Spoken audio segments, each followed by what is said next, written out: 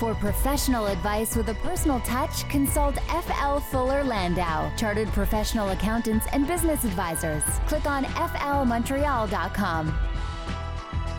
Good evening. Welcome to today's Entrepreneur, a program about the entrepreneurial spirit that drives Quebec business. My name is Dan Delmar, along with FL Montreal's Josh Miller. Good evening, Josh. Hello, Dan. And this evening on the program, we'll chat with Angelo Esposito of Wisk Solutions. It is a bar inventory app. It is, and I think that one of the most really interesting parts about his stories was, we always ask where the entrepreneur gets their mentors from, and and Angelo applied to be part of a great accelerator program out of Toronto called Techstars, and actually he'll be in Toronto tonight, so he's going to be calling in. But it's a great part of his story, and some good lessons to be learned. Yeah, especially for startups. There's some really great co-working communities that he seems to have taken advantage of. And so we'll chat with Angelo Esposito of Wisk in a little bit. Also later in the program, Micheline Maillet, HR consultant at FL Montreal. We'll talk about the challenges of cannabis in the workplace, the impending legalization, of course, in June or July, I believe. And what that means for employers. Will that mean that more people are going to show up to work stoned? We'll talk about that with Micheline in a little while. Will you even be able to tell? Exactly.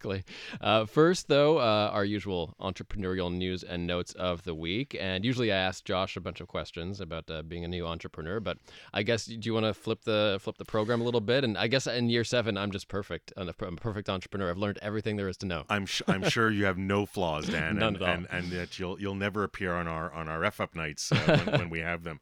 But actually, and this has come up a lot when we're talking with other entrepreneurs, and not only on the program, but as we go day to day. And there's an evolution with social media. There's no doubt people always wonder where is the best place for their product or service, between Facebook or LinkedIn or Twitter or Instagram or Google+, whatever it might be. And the reality is, what was the answer several years ago might not be the answer today, and there is an evolution. So I guess kind of looking to you and see what did you see as an evolution, and kind of what you did in your own business to deal with that.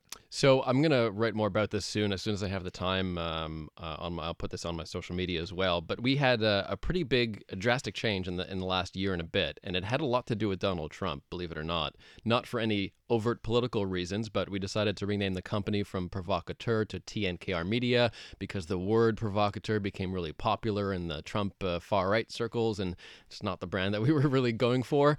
And the other major thing that happened was how Donald Trump essentially ruined social media. And we've noticed, I think, over the past few years, Facebook and Twitter becoming very toxic, very political, very divisive. You may have noticed an abundance of sort of polarizing political posts on your Facebook page in recent years. That's not a coincidence, in part because that's what a lot of people are, like Donald Trump and various political organizations, are paying to put this stuff in front of you. But also, it's the way that Facebook has arranged its algorithm, and it sort of seeks to bring out a lot of this very controversial stuff that we don't necessarily want to see in our faces on a daily basis. So we're being inundated with a lot of aggressive political material, a lot of aggressive ads as well in our Facebook feeds. We've seen over the past year interactions on Facebook and some other social networks plummet, essentially. You may have noticed on your own page, you may have gotten fewer likes this year than in previous years, things like that, fewer shares, fewer comments. Not a coincidence. You're not making it up. You aren't less popular. The messages are just not getting through because the space is being taken up by advertisers or Donald Trump or various political factions. Does it also make a difference? I mean, I've heard the term Facebook going to mom book. It's a different demographic that's on there. That's got to play a role in it as well. There's that too. Our social media use is becoming more fragmented. So Facebook is very popular among boomers. Ain't nobody under 30 on Facebook or spending any kind of significant time on Facebook. What if I feel like I'm under 30? Well, that maybe. I mean, Instagram is taking up a lot more room. So it was a really great move by Facebook to snap them up. Obviously a different kind of social network. Twitter is another one that's more popular with media. LinkedIn is better for business to business. So there's a reason. I mean, each one has its its own space. There's no doubt you're going to be crossing over, but each one kind of has its a good spot for certain aspects. Exactly. And every client that we work with has a different social media and traditional media mix. So for some clients, I'll say, don't even bother with Twitter. But for others, I'll say, you got to have a Facebook presence. It really varies depending on the person's needs. And what we've noticed over the past little while, and it actually prompted us to scale back some of our social media plans, is that, a lot of marketing agencies or social media agencies that do just that will try to sell you, 10 posts a day, whatever it is. It doesn't mean anything if the messages aren't actually getting through to people's timelines. So if you're not seeing them, all this content, all this stuff is wasted. So what we did was chopped up those plans, focused on a smaller amount of more quality content, and basically decided to spam people a whole lot less. It's exactly where we're heading to with our social media. It's we're going quality over quantity at this stage, at least for Facebook. That's it. We call it think bait, but the end result, I think, was just to make sure that you as an entrepreneur are creating value with your social media, whether it's your blogging, podcasting, whatever it is. Just don't bother people in your audience unless you're giving them something of value. Now, excellent. Thanks, Dan. News and notes for this week, and over to you, Josh. The real estate market, we've been talking about this for a while. It is heating up in Montreal and in a major way. Yeah, and reading in, and there's been a couple of recent articles, even in our lovely own Montreal Gazette, and basically they're saying that there are people coming to buy. Now there's a commercial side to it and a residential side to it. So from a residential aspect, there's a lot of people coming in. There's a lot of immigrants, a lot of people buying into the immigrant investor program, and a bunch of millionaires, and dare I say, a bunch of Chinese millionaires that are coming in town and have the ability to buy big dollar properties. Combine that with the fact that Vancouver and Toronto created an additional 15% quote-unquote tax for all foreign buyers for real estate, where Montreal doesn't have it. Montreal still appears to them as a great investment site. So the condo market, the residential condo market, definitely heated up, and certainly on the upper end. So where you think there's too many out there, when you have over 1,000 Chinese millionaires coming into the city each year, that's going to create some demand. Now on the commercial side, there are some stats, and people look at what they call net absorption for the commercial properties. And net absorption is really the measure of tenant demand used in commercial real estate. So what they saw at the end of last year was over 1.9 million square feet looking at as demand, and the previous record was in 2007 at 1.8 million. So there's definitely something on the rise. There's no doubt that if you're a commercial business, you want to operate in downtown Montreal, you got to get in there quick. But then you look at South Shore, North Shore, and the vacancy rates are actually quite low. So if you're not buying your own building, if you're going to be a tenant somewhere, make your plans and budget accordingly, because it's not going down anytime soon. Well, this year could be interesting, and from the political angle, I don't want to give anyone advice on what to do, but what I will say is that after the foreign buyers taxes were initiated in Vancouver and Toronto, I can say for a fact that this is going to happen in Montreal. I'm not sure if it's going to happen this year, but the Plante administration has been pretty clear on this. It will happen. So in your view, what do you do? I mean, do you try to make your moves now? Do you wait it out if you're an entrepreneur looking for space? It's kind of a risky proposition. It is, and there is a big level of uncertainty. I mean, I wouldn't necessarily wait, because I think it's only going up regardless. Even if it's not driven by external factors. General trend is up. General trend is up. General trend is that Montreal is still less expensive than many other cities and towns and areas in North America, and so I wouldn't wait. Facial recognition technology for cows. What is the utility of this? This is just a really funny article, especially when there's a big picture of a cow on the front as an image. And we've spoken in the past, Dan, about technology and crops, technology and really measuring to the nth degree how to get the most out of your crops. This is just another technology, how to get the most milk out of your cow.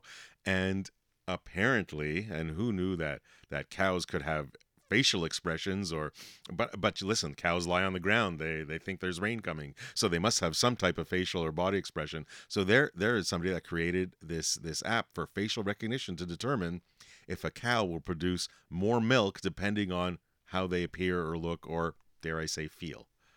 Interesting. You can. There's an app for that. You can make an app for anything. You could put a face to your dinner. Coming up on today's Entrepreneur, we will get to our profile of the evening, Angelo Esposito of Wisk Solutions. It is a bar inventory app, and Angelo will tell his story coming up next on today's Entrepreneur. For professional advice with a personal touch, consult FL Fuller Landau, Chartered Professional Accountants and Business Advisors. Click on flmontreal.com. Inspiring stories from outstanding business people. Dan Delmar and FL Montreal's Josh Miller with you for today's Entrepreneur. And coming up later in the show, we'll talk about HR challenges regarding the legalization of cannabis. And Micheline Maillet, HR consultant at FL, will be on the program to talk about that. It's a little later. But first, our profile of the evening is Angelo Esposito of Wisk Solutions. They are a bar inventory app, and Angelo actually joins us on the line from Toronto this evening. Angelo, hello. Hey, how's it going, guys? I'm good. How are you? Good. Thanks for having me on the show. Thanks for joining us remotely. So let's begin with the first basic question, Josh.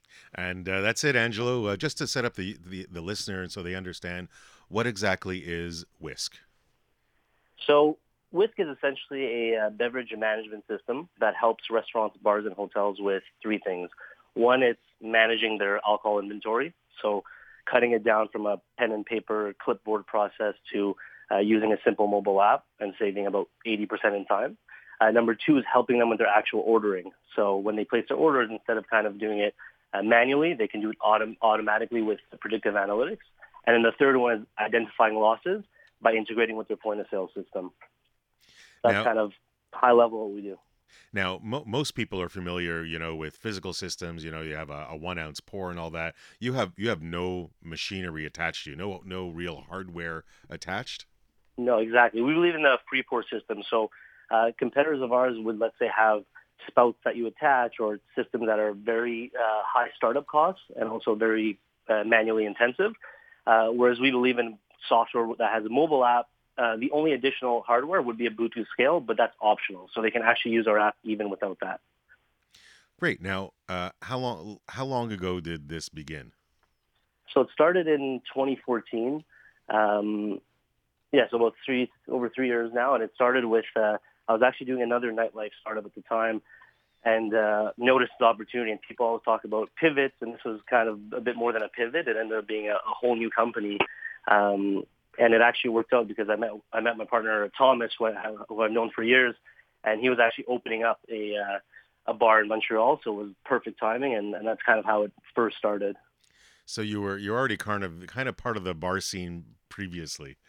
Exactly. Now, so when you're developing an app, you had no application development experience prior to this? No, none at all. Like I've managed development teams and then some actual managerial work, but in terms of actually developing, I've never done that. I graduated in marketing, so I'm not a software engineer myself, but I was able to kind of put a team together. Then, what would be your first step if you want to create an app? What do you do? Where do you go? Did you have to search out there? Was it tough to find the developer? Was it more idea generation first with your partner or co-founder? What are those first couple of steps? I think the first step is hashing out the idea, really thinking about the idea, and doing the market research. So talking to your potential customers and validating that idea. So that's the first step. Before investing any money, just honestly work out the idea, talk to potential customers, and validate your idea. That's step one. Step two would probably be, now the idea is, somewhat validated, or there seems to be an interest and it makes sense and people are, at least say they're willing to pay for it. That's when then I would start working on what we call a wireframe. So just kind of jotting it down on the computer or even on paper, but just kind of step by step what the flow of the app or solution would look like. Again, before investing too much money. And then from there, the last step, again, would probably just be creating a prototype. So not investing too much money in trying to do, an end-to-end solution, but just working on a prototype and to see if there's still a fit and if there's still excitement from your potential customers. And Angelo, what kind of edge do you have on your competitors who have products that are sort of in the same category in the inventory management system? Yeah, so it's definitely a bit of a crowded space. I think where we stand out is a couple ways. One is we actually integrate with the distributors. So like an SAQ or LCBO in the States, large companies like Southern Wine and Spirits. So we can actually pull the purchase orders automatically. So that saves a lot of time when the clients are kind of doing the receiving within the app. The other thing that sets us apart is a lot of these other systems, it's more of a manual method. So what I mean by that is you'll actually just type in the name of the product and type in the number almost like a calculator. Whereas with Wisk, you're actually just scanning the barcode and putting it on a Bluetooth scale. So the big thing with Wisk is we built a database of tens of thousands of bottles, bottle weights, densities, images, barcodes. That's probably what took the longest, especially in the first year. That's what we mostly did. Do you do this on your own, or do you solicit your customers to add? I mean, I guess every bar is different. Everybody has their own inventory and their own specialty bottles. So, it's almost like you can't have everything, but you got to try and have everything. Exactly. I mean, the good thing is that most bars, for 80% of their stock, it's always similar. And then there'll be, obviously there's high-end whiskey bars or wine bars where they'll have a lot of private imports or different stuff. But when we first started, it was us that built it so we can give the value to the customer. So we built that database of literally thousands of bottles. And then from there, we took the best of both worlds, where then the clients started kind of crowdsourcing. So as clients would add new bottles, it would be available to everyone in our network, basically. So we have an ever-growing database. So when you first started, you already had restaurants online. Like one of your partners was already involved in some restaurants, right? And that's where you were able to get in the door and test your app.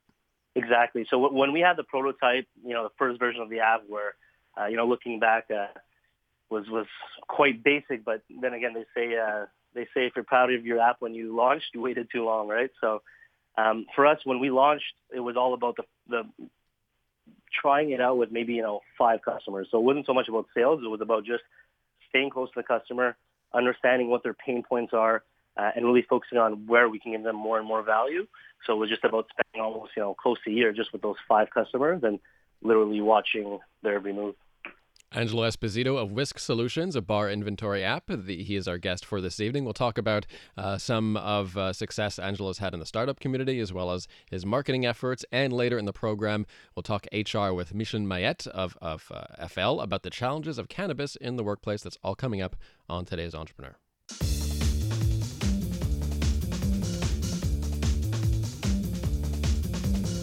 For professional advice with a personal touch, consult FL Fuller Landau, Chartered Professional Accountants and Business Advisors. Click on flmontreal.com. Welcome back to Today's Entrepreneur, presented by FL Fuller Landau, Montreal, a program about the entrepreneurial spirit that drives Quebec business. My name is Dan Delmar, along with FL's Josh Miller. And coming up, we're going to talk about HR issues, specifically the legalization of cannabis and how that's going to affect some workplaces. But first, we're continuing our chat with Angelo Esposito, who joins us from Toronto. He is from Wisk Solutions, a bar inventory app. And Angelo, let's talk a bit about marketing. I know you have a background in that field. First, how did you come up with a plan to put this product out there? How did you get attention, basically? For us, I think a big part of it was getting customer referrals. So especially being in the the B2B space, we relied heavily on really making customers happy and them kind of referring someone else. And now we've implemented kind of a system where they're able to share referral codes, and then if other people sign up, they get incentives. That encourages them to kind of refer people. But all this to say, when it comes to B2B decision makers, I think the stat is something like 85% start the buying process with a referral. So that's something that was super important for our beginning growth. Did you figure out what that best incentive was? Like, did you start high and end up lower, or has it been the same incentive since? Like, what type of incentive? Is it basically off your price, or it's something else? Yeah. Well, funny enough, when we first started, we didn't even give anything. What was really reassuring was that clients were referring just out of goodwill. They were so happy with the product that they would refer it to other people in the restaurant space because it's a community, and bartenders are friends and restaurateurs are friends. So typically they would just refer out of goodwill. But then we're trying different incentive programs in different cities as tests, but one that worked well seems to be to give a discount on their monthly subscription. So for every client they refer, give them a discount, X amount off for 1 month, and 2 clients, X amount for 2 months. So that was one way that seemed to work well, but we're still kind of experimenting with different methods at the moment. Now you have, clients in the bar business and the restaurant business, and I understand that you have a client in Vegas. Yes. Tell us how you were able to land that. Was that through a referral program as well? Essentially, yes. It was actually through one of Thomas's contacts, and Mitch Garber essentially put us in touch with someone he knew in the industry. And long story short, they were opening up a venue in Vancouver, and so that was kind of a test run. So they tried out Wisk in their venue in Vancouver, and they were so happy with it that they decided, okay, it passed all the tests. Let's fly these guys out to Vegas and implement it there. So that's kind of how that went. It was just kind of knowing the right people and getting a chance to show them the product and show them the value. Now, speaking of knowing the right people, there's no doubt you have a startup business, or maybe it's not quite a startup today. You're a few years in, but there's no doubt that mentors and accelerators. I'm sure you, as you were saying before, you were bootstrapping really right up till fairly recently. Tell us about how you got involved or got accepted into the TechStars program. Absolutely. So my original mentor, just to give credit, is definitely my dad, just for being an entrepreneur for the last 50 years, and I think that's where I definitely got it from. But go Dad. Yeah, absolutely. But the big thing about TechStars that kind of caught my attention was that they're a worldwide network. So most other accelerators have, they're in one specific place, and they usually have one location. The thing about TechStars that really caught my eye was that they're in 150 countries. And you have access to over 10,000 mentors. So the one in Toronto, actually, it's their first Canadian chapter. So it's the first one in Canada. And there were 650 companies that applied from around the world, and they chose 10. And we're lucky to make it into those top 10 with other startups that are really high caliber, from AI companies to crypto blockchain companies and cryptocurrency and whatnot. So that's been a blessing, to say the least. But being surrounded by the right people, I think, is key. And that's one thing that TechStars gives us access to. So mentors that are in your industry or have gone through similar things that you've gone through to guide you in the right direction. And for us, that's been instrumental. I've noticed mixed reaction from startups sort of really delving into that community where they're surrounded by other startups. Did you find it challenging to distinguish yourself from a lot of your peers? So I'm actually in a unique situation in the sense that I'm still in the middle of the TechStars program. So I can't give you the full spectrum, but so far I have to say it's been an amazing experience, and surprisingly, not surprisingly, so much work, and it's really intense. But on the competitive side, it's actually a lot better than I thought, in the sense that all the startups help each other out. And just, for instance, being in Toronto, it's a new market for us. A lot of these other teams that are based in Toronto already introduced us to some people they know in the industry, from restaurants to bars to potential leads or just mentors. So that's been something that's been really nice, getting kind of help from different startups. There's no doubt that whether you're looking for financing or you're trying to apply to TechStars, the pitch is hugely important. What did you learn from the pitch you did with TechStars, or what was the biggest lesson that you could share with us? It seems that one of the biggest things is that the story that you tell is fundamental to a good pitch. So yes, product traction is important. There are a lot of variables that are important, but one of the most important things that maybe I underestimated was how you tell the story. And it seems to be a big part of, companies raising successful rounds. And so that's kind of something we're learning here, and how to think big, think beyond Canada and the States, and think worldwide. Right. Now you also have partners. The legal side, getting together as partners, your roles, sharing your roles, putting a shareholders agreement together. Was that a smooth process? Did you rely on some outside guidance? Anything that you learned from that? Yeah, surprisingly, it was quite smooth because we did it early on. So when the company wasn't worth too much. Exactly. Like I don't recommend, doing legal stuff when it's really early and you're still prototyping because you don't want to waste money in the wrong places. But once you see some early signs of traction, I think it makes sense to just, without investing too much money, at least get a basic shareholders agreement going on. So for us, it was pretty smooth. We're on the same page about, everything. And it was myself, Thomas, and Chip, our CTO. And so for us, it was quite a smooth process. But I do recommend, getting access to two lawyers once there's a little traction, or once you guys are onto something and everyone's fully committed. It does make sense to get everything in writing. And when you're building a new application and there's some competition, but you're trying to bring newness to the market, how do you price it? What's the process to sit down and say, okay, I'm going to charge, X amount of dollars per month or per use or what have you? What was that process like? Yeah, so in general, pricing is one of the toughest things in any startup, right? Finding a pricing model that makes sense, that's not only for the customer, but that's also scalable and can support the business and its growth. For us, it was a mix of looking at other competitors in the industry and kind of putting them on a matrix and seeing where we fit in terms of our value proposition compared to them. But at the same time, you don't want to confine yourself to that. If you're giving a lot more value than your competitors, you can't be shy to charge more. And for us, what's kind of led our pricing is based on time and cost savings. So we would look at case studies we've done with clients and look at what we're able to save them. So typically, 80% faster inventory, 35% reduction in waste, and, increasing cash flow up to 40%, just some quick highlights. And when we look at those metrics for, our average size venue, we'd kind of compute what we're saving our average client. And from there, take a percentage of that to kind of deduce what the monthly price should be. So it's worth it for the client. So listen, and that's a good sales alley or avenue to take. Listen, we talk a lot about on the program about entrepreneurs, and they really need to measure their business so they know which direction to go. And it sounds like you're facilitating just that for restaurants and bars. Angelo, you're going to stick around, and in a few minutes we'll have your one piece of advice for today's entrepreneur. And coming up, we'll speak with HR consultant at FL, Micheline Maillet, on the challenges of cannabis in the workplace potentially, and how this could affect your company. That is on the way.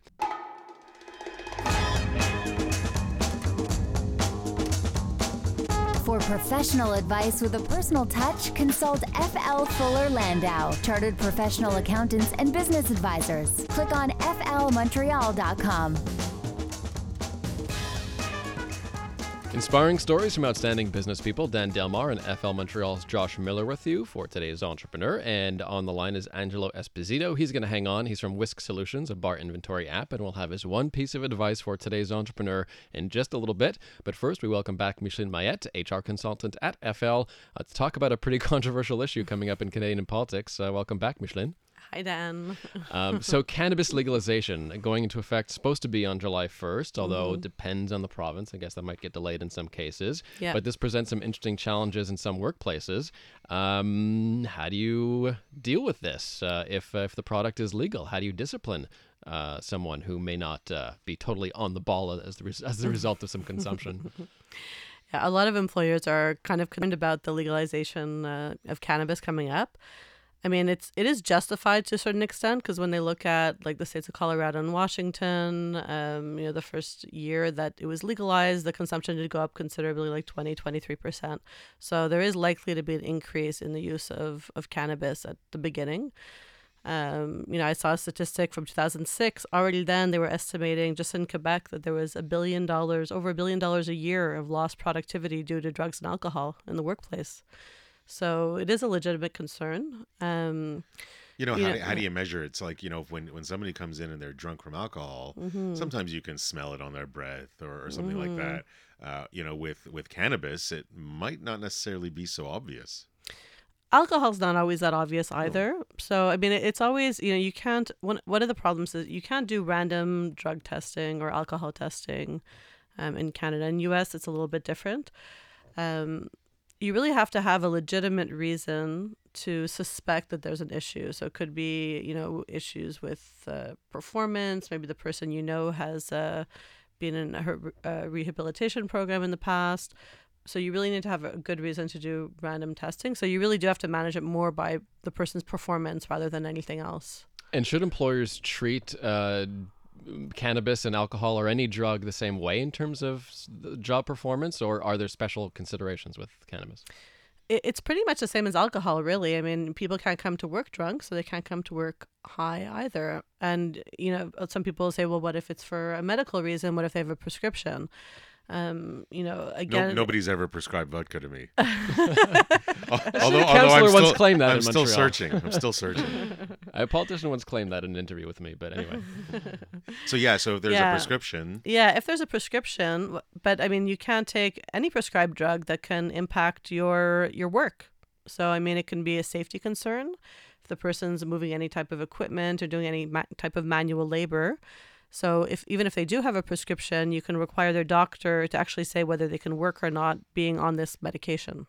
What about impairment as the result of legal drugs, something that someone is prescribed, like an antidepressant, for example?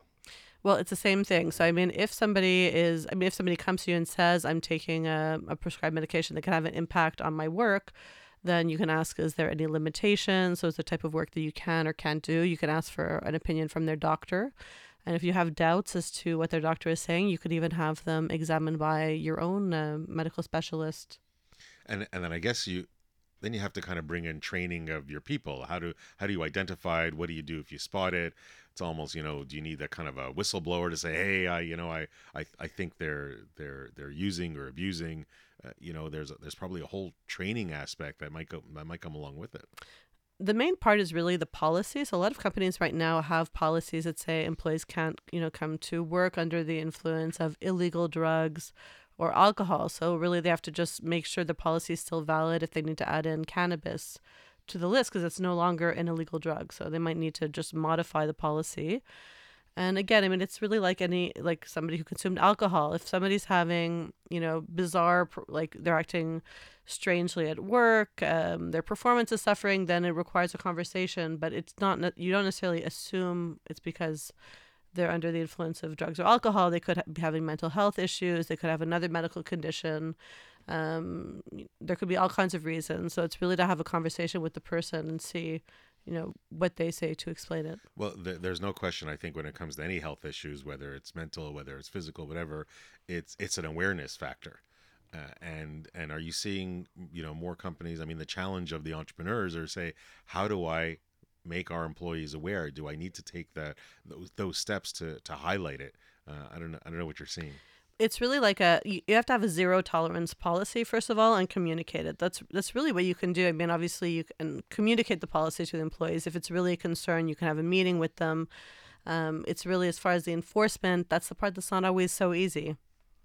We just had Bell Let's Talk Day here on CJD, another radio station. So all this, to me, comes down to a lot of mental health issues. If you think someone in your workplace or your employee is suffering from some kind of mental health issues, what's the most tactful way to get to the bottom of that? Often it'll be to sit down with the person and kind of mention what you've observed, to kind of see, depending what it is that you've observed. But let's say you've noticed that the person's performance has decreased. They're not working as much. It could be an increase of absenteeism. Maybe that's unexplained. So you can still just sit down with the person and kind of, see what's going on, without necessarily asking them, are you taking any drugs or alcohol? Unless you have like a legitimate reason to, then you could ask the question. You'd have to be careful, because if they have a dependency to drugs or alcohol, then that's a medical condition.